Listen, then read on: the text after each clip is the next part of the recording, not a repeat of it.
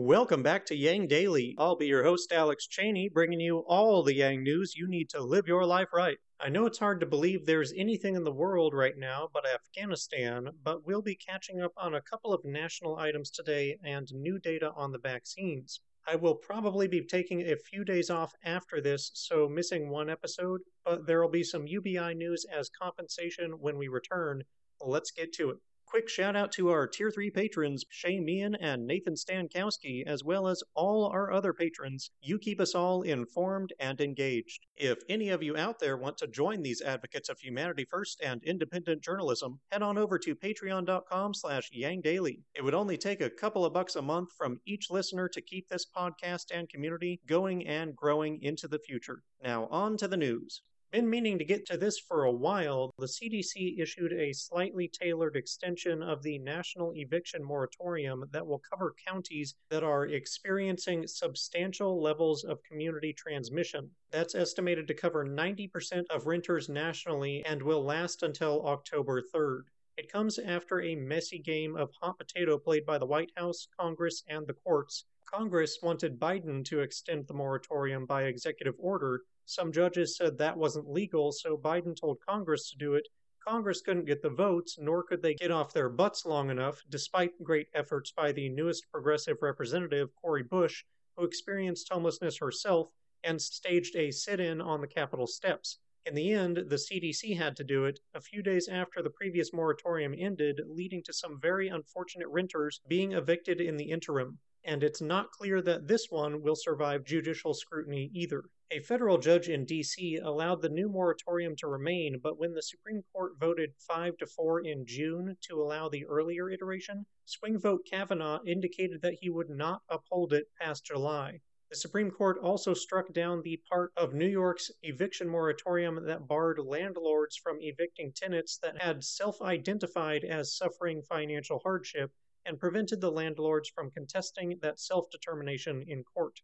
Biden is calling for state and local officials and judges to issue local eviction moratoriums and move aggressively to distribute the $46.5 billion in emergency rental assistance funds from COVID relief packages that have still not been issued. Likewise, the student loan moratorium has been reluctantly extended, this time by Biden after similar wrangling, including efforts once again led by Cori Bush. Student debt payments will resume January 31st, and Biden has made clear this will be the last extension.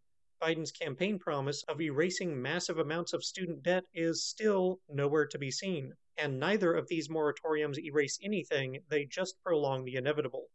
Displaying the comically large gulf in COVID mitigation measures, as multiple red states in the U.S. rack up daily infections that dwarf entire countries, New Zealand just initiated a national emergency lockdown over a single case found in the country. The Prime Minister said, quote, "We have seen what can happen elsewhere if we fail to get on top of it," end quote. See that, America? We are a shining example to the world. It's New Zealand's first locally transmitted case in 6 months. As a result of their proactive response, the populace have had essentially no COVID restrictions over those 6 months, and life has been normal, aside from mandatory 2-week quarantine for international travel. One could almost think that swift and committed response was the better solution in every way compared to partially or wholly ignoring the virus. And on that note, England's REACT-1 COVID study just released data from the first half of July, which provides much-needed info on vaccine effectiveness against Delta infection. The study sent throat and nose swabs to non-overlapping random residents of England aged 5 and up. About 12% or 98,000 chose to participate. Vaccine status was self-reported and swabs were self-administered with detailed guidance. There were no incentives provided for participation. The main findings are as follows. 100% of those infected had the Delta variant. The unvaccinated were 3 times more likely to test positive for COVID, averaged across all age groups. Put another way, full vaccination reduced likelihood of infection by 66%. Specifically, 1.21% of the unvaxxed were positive versus 0.4% of the fully vaxxed. Among the smaller age group of 18 to 64, vaccine efficacy or protection against infection was 50%.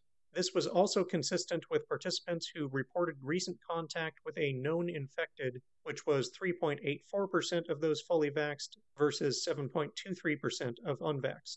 For strong test positives or greater infection, it was 58% effective. Against symptomatic infection, it was 59% effective. Infection rates increased fourfold in all age groups under 75 compared to the previous month, with a ninefold increase in ages 13 to 17. The highest rate of infection was among 12 to 24-year-olds. As always with these real-world studies, there are a lot of variables muddying the results. Not everyone randomly chosen participated. Is there a bias for participation that's different between the infected and uninfected and the vaccinated and unvaccinated? Probably. Is there a bias difference for taking other precautions against infection that's different between the vaxxed and unvaxxed? Probably again. Ideally, we would try to measure the difference and use it to weight the results, as was done for other factors like age, sex, etc., or the participants could be asked about their other precautions, but this seems the best data we have at the moment. In summary, it shows Delta is far more infectious than previous strains. It's hitting younger populations far more. Vaccines are significantly less effective at preventing infection against Delta, and the unvaccinated are still 2 to 3 times more likely to be infected, meaning they are, at minimum, 2 to 3 times more likely to spread the virus. We also know that they are many times more likely to be hospitalized once infected. Put together, this means the unvaxxed are harming others, both by spreading the virus and taking up hospital beds and staff needed for non-COVID procedures, which is currently a very severe issue in many parts of the country. This data tells us vaccination is the moral choice for those who are free to make it. 50% of the US is fully vaccinated. Globally, it's only 24%, and in low-income countries, it's less than 1%. And that'll do it for today's Yang Daily. Bookmark and share the vaccine study thread. Flood Congress with calls, tweets, faxes, and letters using the ResistBot or Income Movement Easy Contacts below. If you need help, consult Humanity Forward, the Income Movement Aid Database, the Mission Asset Fund, or United Way, and don't forget to Yang Daily.